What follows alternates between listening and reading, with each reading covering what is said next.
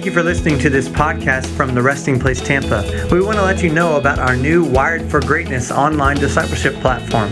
It equips you to do the work of God in your realm of influence. Check it out at wiredforgreatness.me. Enjoy this podcast. I just like to do these little recaps, okay? I like to recap because I'm a teacher and repetition is a really good idea. It gets things in your head. Last week, my bottom line was this: resurrection is not an event, it's a... Oh, look at that. I must be doing my job right. That's good. Resurrection is not an event. It's a person who has done events in the past. There was a resurrection event of Jesus, obviously, also of Lazarus, also of the widow's son, also the prophets raised people from the dead, all that. So there's many resurrection events, but there's only one resurrection person. And there's a future resurrection for those who fall asleep in Christ, but resurrection is not an event. It's a person. That was my bottom line. I'm glad you took it away. And we talked about the story of Lazarus. We're actually going to pick up that story in a minute because after he raises Lazarus, the next day he actually enters Jerusalem. The next day is Palm Sunday. Did you know that? Like in the Gospel of John, it puts it together like that he raises Lazarus, they hang out for the day. The next day he enters Jerusalem. It's Palm Sunday the next day. Pretty cool, I think. I think God is trying to point out something, that this thing is about the resurrection. Come on, why would he raise Lazarus the day before he heads into the city? I mean, it's just a bookend for me, you know? Excuse me. So, today, I need you to, I kind of spilled the beans last week, but I need you to take this away. Christ, when he entered on Palm Sunday, because this is the day he rides in on a donkey, right? Many of you know the story. We're going to read it. If you don't know, it's okay. And there, he rides in, and many say he was heading in this Holy Week to his death. I beg to differ. Christ was not headed to his death. He was headed to his resurrection. He was headed to his resurrection. Almost exclusively, every time Jesus mentions his death in the Gospels, of which there are 16 times, he ends the statement with something about him being raised. He completes the phrase or the paragraph with talking about his resurrection.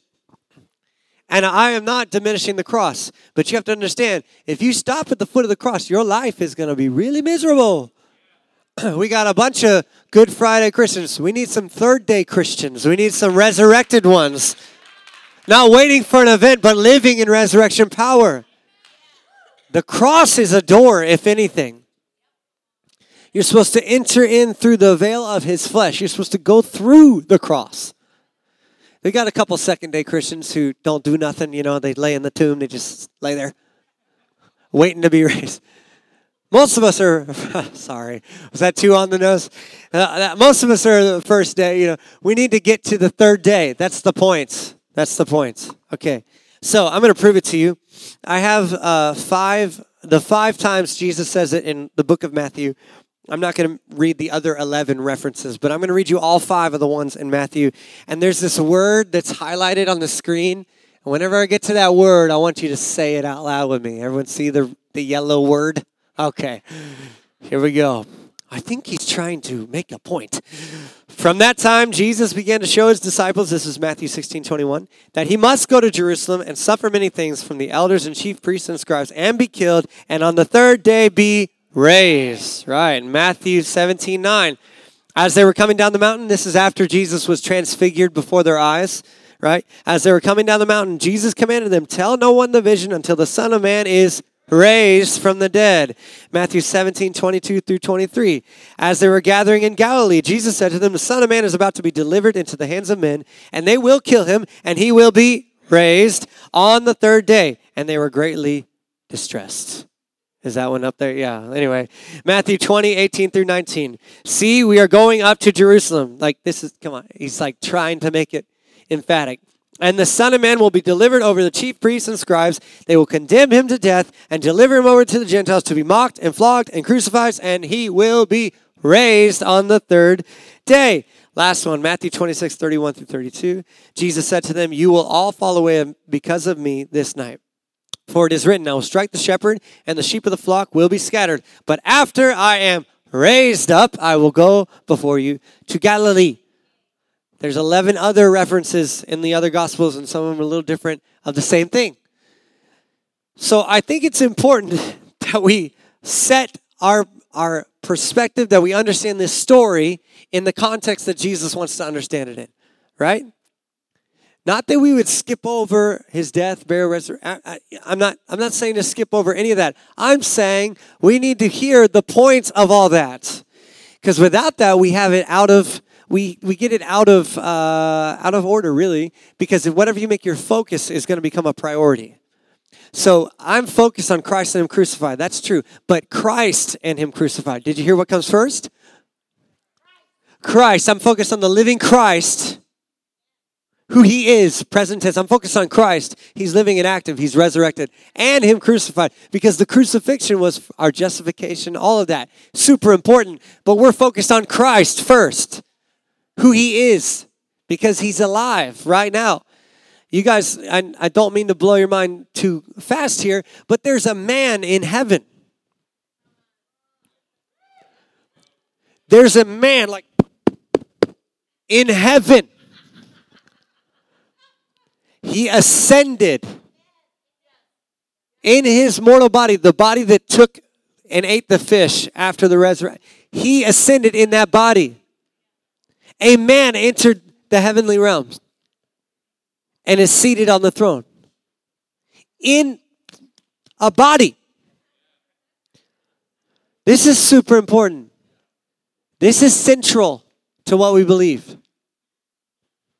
It is. You're just going to have to believe me. Christ was not headed to his death. He was headed to his resurrection. I want to read to you the rest of the story here. Pick it up in John 12. I'm going to have it all on the screens for you. Don't worry. This is out of the Passion Translation. And this is, last week we talked about Jesus raising Lazarus from the dead. This is the next day, okay? This is right there. And they were eating, and it says that the rumors spread, and all the Pharisees start freaking out because they're not going to be able to shut down this story. The story, it's not fake news. It's real. He raised from the dead. You know, it's serious, all right? Like, we saw him. We ate with him. He came out of the tomb. You know, he didn't even smell bad. Like, we were there, you know? And here we go, picking up John 12, verse 12. The next day, the news that Jesus was on his way to Jerusalem swept through the massive crowd gathered for the feast. So they took palm branches, say palm branches, and went out to meet him. Everyone was shouting, "Lord, be our Savior. Blessed is the one who comes to us, sent from Jehovah God, the King of Israel." Then Jesus found a young donkey and rode on it to fulfill what was prophesied. "People of Zion, have no fear. Look, it is your king coming to you, riding on a young donkey." Now, there's a lot to say about all this, and we could sit on it, but there's actually something specific God showed me last night I've never heard anyone talk about before, and neither is Jamadi, so I want to get to it. So, yes, the donkey is a picture of humility. We've all heard sermons on that. I'm going to keep going. Are you okay? Okay. There's also a lot of jokes I could make about that. But that'll do, just there. Now Jesus' disciples didn't fully, did anybody catch that? Didn't fully understand the importance of what was taking place. But after he was raised and exalted into glory, they understood how Jesus fulfilled all the prophecies in the scriptures that were written about him. So, like, cut these guys some slack. After he was raised, the light turned on. You know, like, we're looking back, like, how did they not get it? He repeated himself over and over again. Well, my question is, how do you not get it? You know, it's like, they have an excuse. Anyway, okay. All right. So all the eyewitnesses of the miracle Jesus performed when he called Lazarus out of the tomb and raised him from the dead kept spreading the news about Jesus to everyone. So you see this scene, it's like this crazy, they're welcoming with palm branches. People, did you hear he raised that guy right there? I can see, like, Lazarus probably joined in the party. Like, I'm going with you. Like, why not? You know, so anyway. It's not in the Bible, but that's how it plays in my head. I have a movie in my head. That's what it looks like. Yeah, they're spreading the news about Jesus to everyone. The news of this miracle of resurrection caused the crowds to swell as great numbers of people welcomed him into the city with joy. But the Pharisees were disturbed by this, because the religious spirit's always disturbed by joy. You're having way too much fun in there. You're way too happy about this new life thing. Calm down. Turn the disco ball off. Ha ha. The Pharisees were disturbed by this and said to one another, "We won't be able to stop this." True statement. You're right. Got it right. The whole world is going to run after him, they continued. Now there were a number of foreigners from among the nations who were worshippers at the feast. They went to Philip, who came from the village of Bethsaida in Galilee, and they asked him, "Would you take us to see Jesus? We want to see him." So Philip went to find Andrew, and they went to both inform Jesus. I read all that so I can read this. He replied to those guys who were seeking Jesus privately, "Now is the time for the Son of Man to be glorified. Let me make this clear. A single grain of wheat will never be more than a single grain of wheat unless it drops into the ground and dies. Because then it sprouts and produces a great harvest of wheat, all because one grain died." This is Jesus again saying, knock, knock, knock. I'm going to die, but I'm going to raise again. And I love this because it says a single grain of wheat will never be more than a single grain of wheat unless it drops to the ground and dies. What's the point? God doesn't want to do this resurrection thing alone. Jesus is like, I'm going to do all the heavy lifting, but I get to take a bunch of people with me on the way out.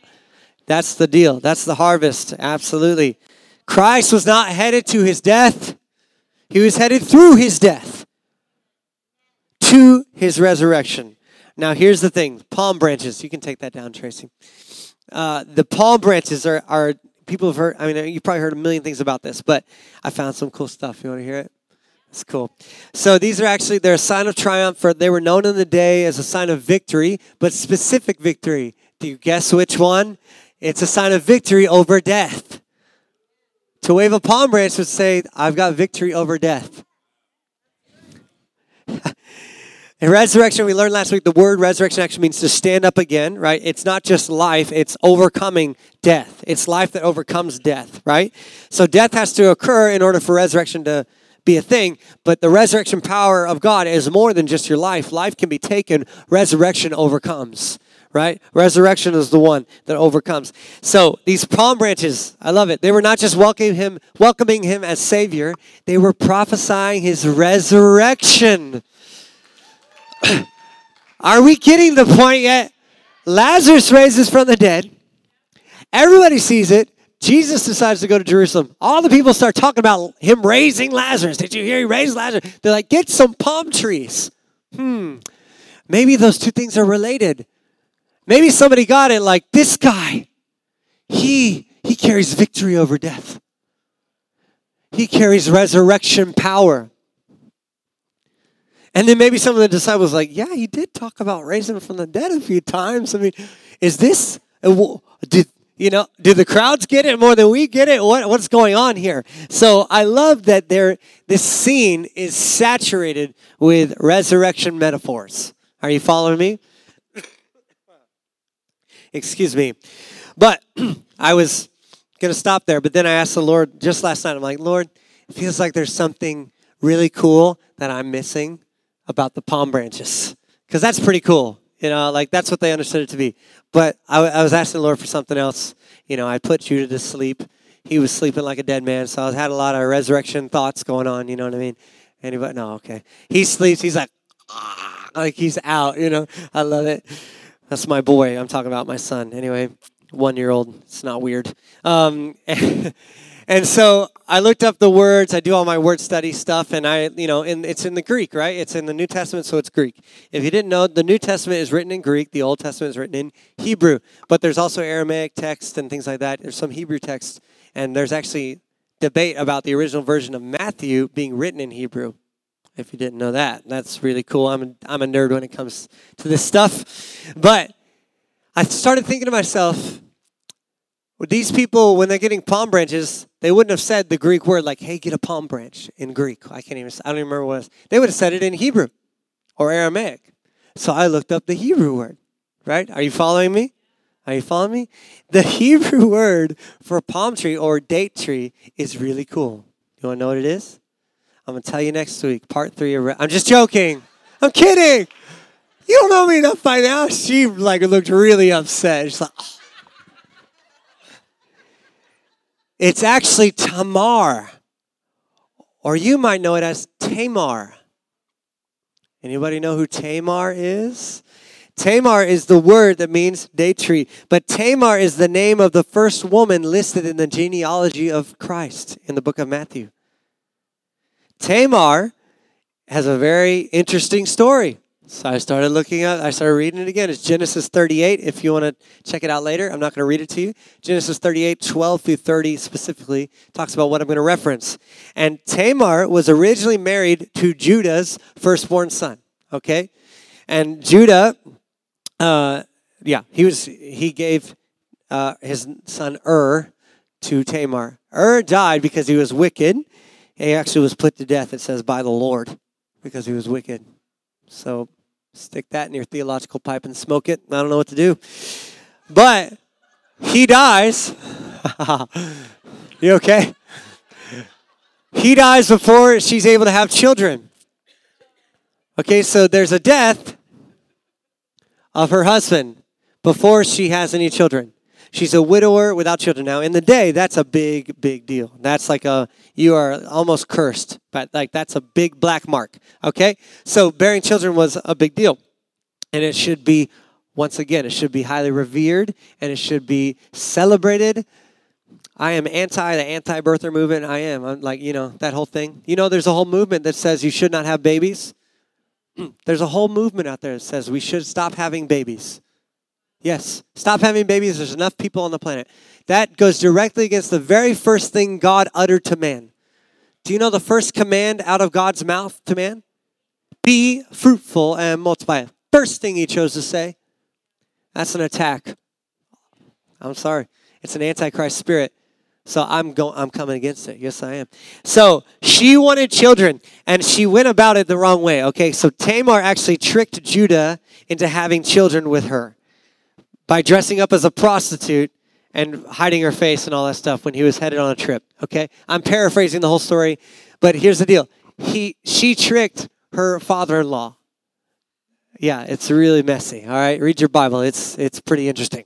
All right, so she dresses up as a prostitute, hides her face, tricks Judah, and then takes his staff and his ring and one other thing she's literally jockeying for position. She wants children in the family line. Okay, and God let it happen, and she carried the line of Christ by dressing up as a prostitute. Her son Perez in the book of Ruth is actually noted as an ancestor of King David. So it's fact-checked, all right? In Matthew 1 through 3, it says, Jacob, the father of Judah and his brothers, and Judah, the father of Perez and Zerah by Tamar. Like there's a reason it's mentioned. It's crazy. And Perez, the father of Hezron, on and on and on.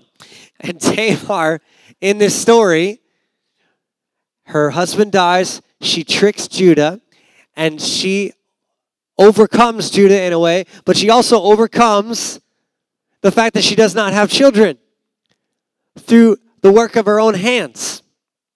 She overcame Judah with deception, and Jesus enters Jerusalem with a bunch of Tamars waving in his face. Get a Tamar, grab a Tamar. Tamar. The lady who deceived Judah slept with her father-in-law as a widow. Tamar overcame the death of her husband by deceiving Judah. And let's just stop, sidebar here. Maybe you also have experienced the death of a dream or something and you just didn't work out, and you overcame that thing as well. And you didn't consult God, or you know what I mean? Have you done that? I've done that. Something I really wanted, it didn't happen, so I made it happen. That's Tamar's story. She made it happen, right? This is crazy. I hope somebody gets this.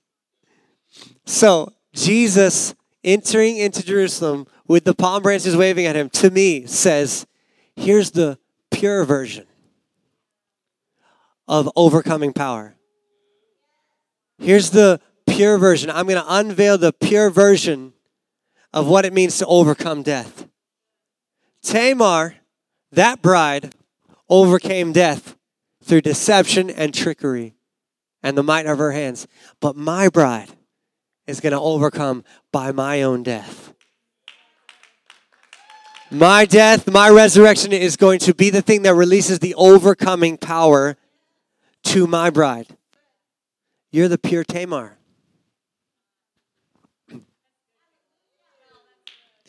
You are. Ha, ha, ha. I love it. I love it. You're the bride of Christ. So we're the bride that overcomes actually alongside Christ. I hope this isn't boring you. I hope you're just thinking through it with me. Sometimes it's hard to understand your faces. The bride overcomes. We're overcoming alongside him. We're seated in him.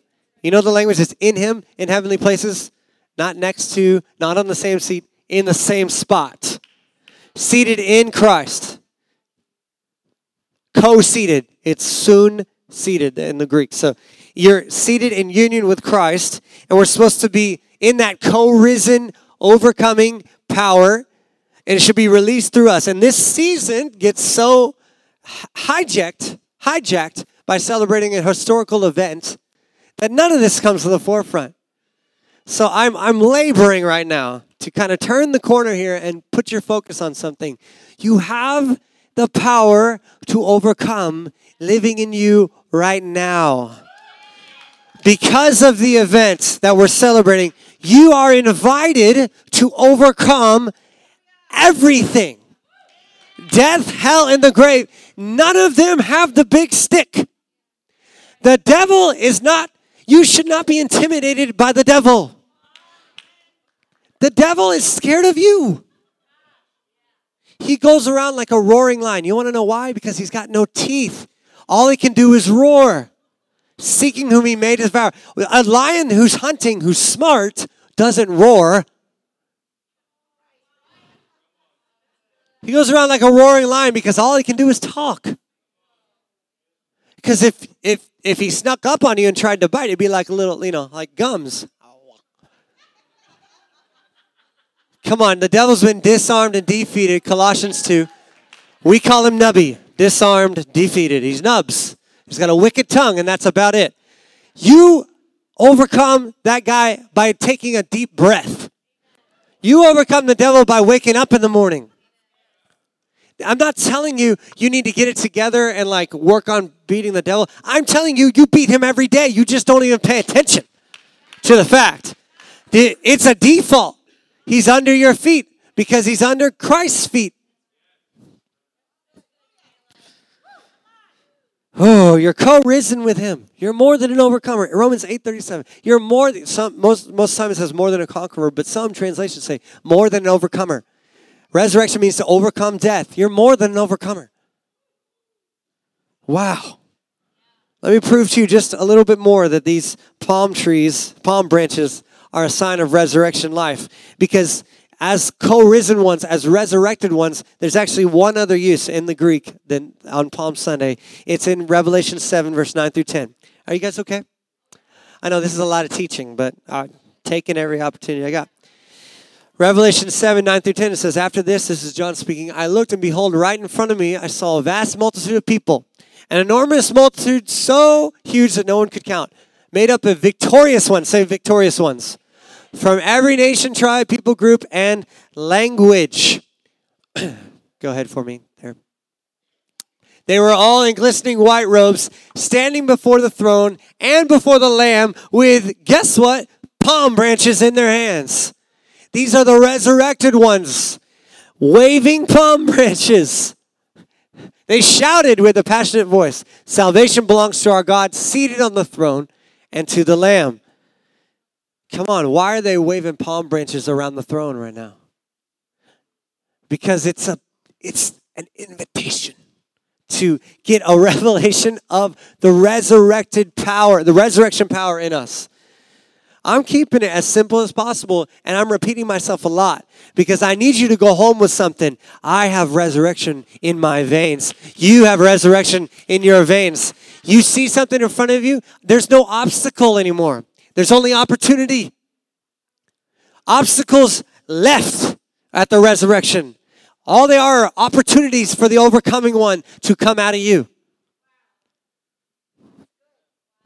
All you have to do is believe that God wants you to overcome. This is the problem. Much of the church just wants to survive. God wants the church to win. And the weapons of our warfare are not angry, mean, shouting, sign waving, saying God hates blanks. The weapons of our warfare are love, joy. If you were happier, the devil would run faster. Peace. If you were more peaceful, less chaos would be around you because you would release peace into the atmosphere. Love, joy, peace, patience, kindness. And yet we're just trying to be patient. We're trying to have joy. No. Those things come in the package called resurrection life. And here's the newsflash. I need you to get this. Christ was headed to not his death, but to his resurrection and to our resurrection. I've said it multiple times. You were raised with him. I'm not trying to hype you. I'm trying to help you. You were raised with him already. You will one day, there's a difference between resurrection and ascension, okay? One day no, Caleb, thank you. I got to check the brakes sometimes with Holy Ghost. Woo! Is my face red? One day you're going to be ascended. You've already been resurrected. You're going to get ascended. You've been resurrected. That's what you need to understand. We teach this stuff. We talk on Palm Sunday. We teach this stuff as if resurrection is going to happen. It already happened. It already happened. What's going to happen is the ascension, where we, how much trouble do I want to get in? Where we meet him together in clouds. Okay, I am going to get in a little trouble. 1 Thessalonians 4:17 has the statement, will be caught up together with him in the clouds. Hashtag terrible translation if your Bible says that. There's no the. There's no the. We will be caught up together with him in clouds. There's no declarative article ho, which is the word for the in Greek, ho. All right? There is no the. We'll be caught up together with him in clouds.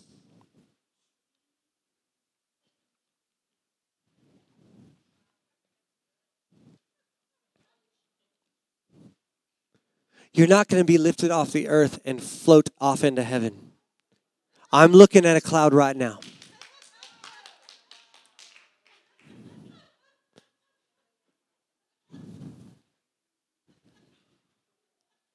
Have you ever heard of the cloud of witnesses? It's not the clouds up there. It's clouds. You heard of a cloud of smoke? Yeah? Clouds can be made of anything. It's a multitude. It's a multitude of people. Here's how I can say that.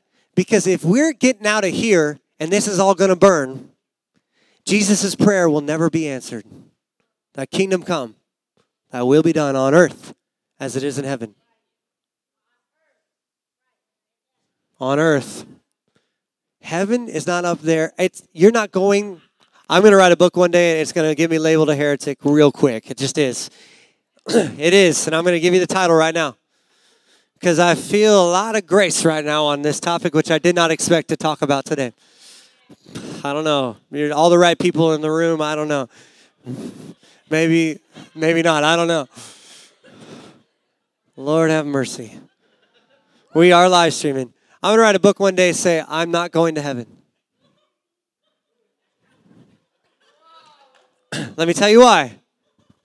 Because I am going to 217 Hobbs Street later today, our new building. Because I'm not there yet. I am going. I am probably going to go to the bathroom later, but I'm not there yet, so I am going. To say I am going to heaven is to say I'm not there yet. Ephesians 2 somewhere. We've already been seated in heavenly places in Christ Jesus.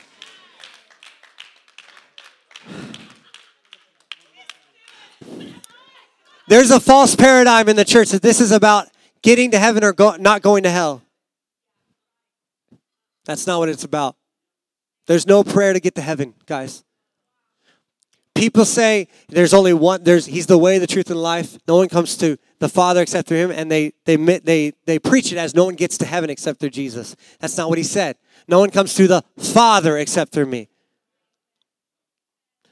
A lot of Christians waiting to go to heaven and staying ineffective down here on earth. That's what's going on.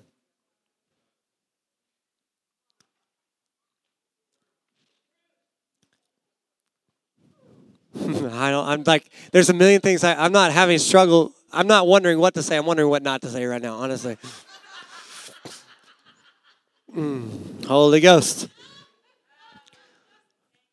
We'll be caught together in clouds with him. In not the clouds up there, clouds. 8 times actually in your Bible, people are referenced as clouds. Isaiah 60, let me look it up. Isaiah 61 or 60. It's actually the inspiration for a tattoo on my arm right here. Jesus has tattoos in the book of Revelation, by the way. A name written on his thigh. Yep. It's true. Look it up. King of Kings, Lord of Lords. He's inscribed us on his hands. That's right. Oh, Lord. It's Isaiah 60. Verse 8. Okay? It's first, it talks about, this is where it says, arise and shine, your light has come. The glory of the Lord has risen upon you, addressing the people of God who have received salvation. Nations shall come to your rising. Lift up your eyes and see. All the abundance of the sea will come to you, all that stuff. And then verse 8, it says, who are these who fly like a cloud, like doves to their windows? Who are these people who fly like a cloud, who fly like clouds or like doves to their windows? That's just one reference. There's a whole bunch more that I did not prepare because I didn't know I was talking about this. All right? We are the cloud. You're never going to die. You're going to graduate into the cloud. You'll be further clothed in the cloud. Are we going to be, this is my question, okay? This is my question. If heaven has come to earth, then where is heaven? If the mission is heaven to earth, according to Jesus' prayer for us, pray this way, thy kingdom come, thy will be done on earth as it is in heaven. We all know that prayer. Where is heaven now? Yes. Colossians 2 says the whole fullness of the deity dwells in God bodily, or in Christ bodily. All of God was in Christ. Okay? All of God was in Christ. And it says the heavens cannot contain God in the Old Testament somewhere. So all of God is in Christ, but the heavens can't contain God. So where is heaven? In Christ. In God. Heaven is right here, and it needs to get out there. You want to know how? Love, joy, peace, patience. It starts with you believing heaven is an internal reality. It's not a geographical location. I am like ripping at the seams of like 300 years of teaching in the church right now. Because whatever.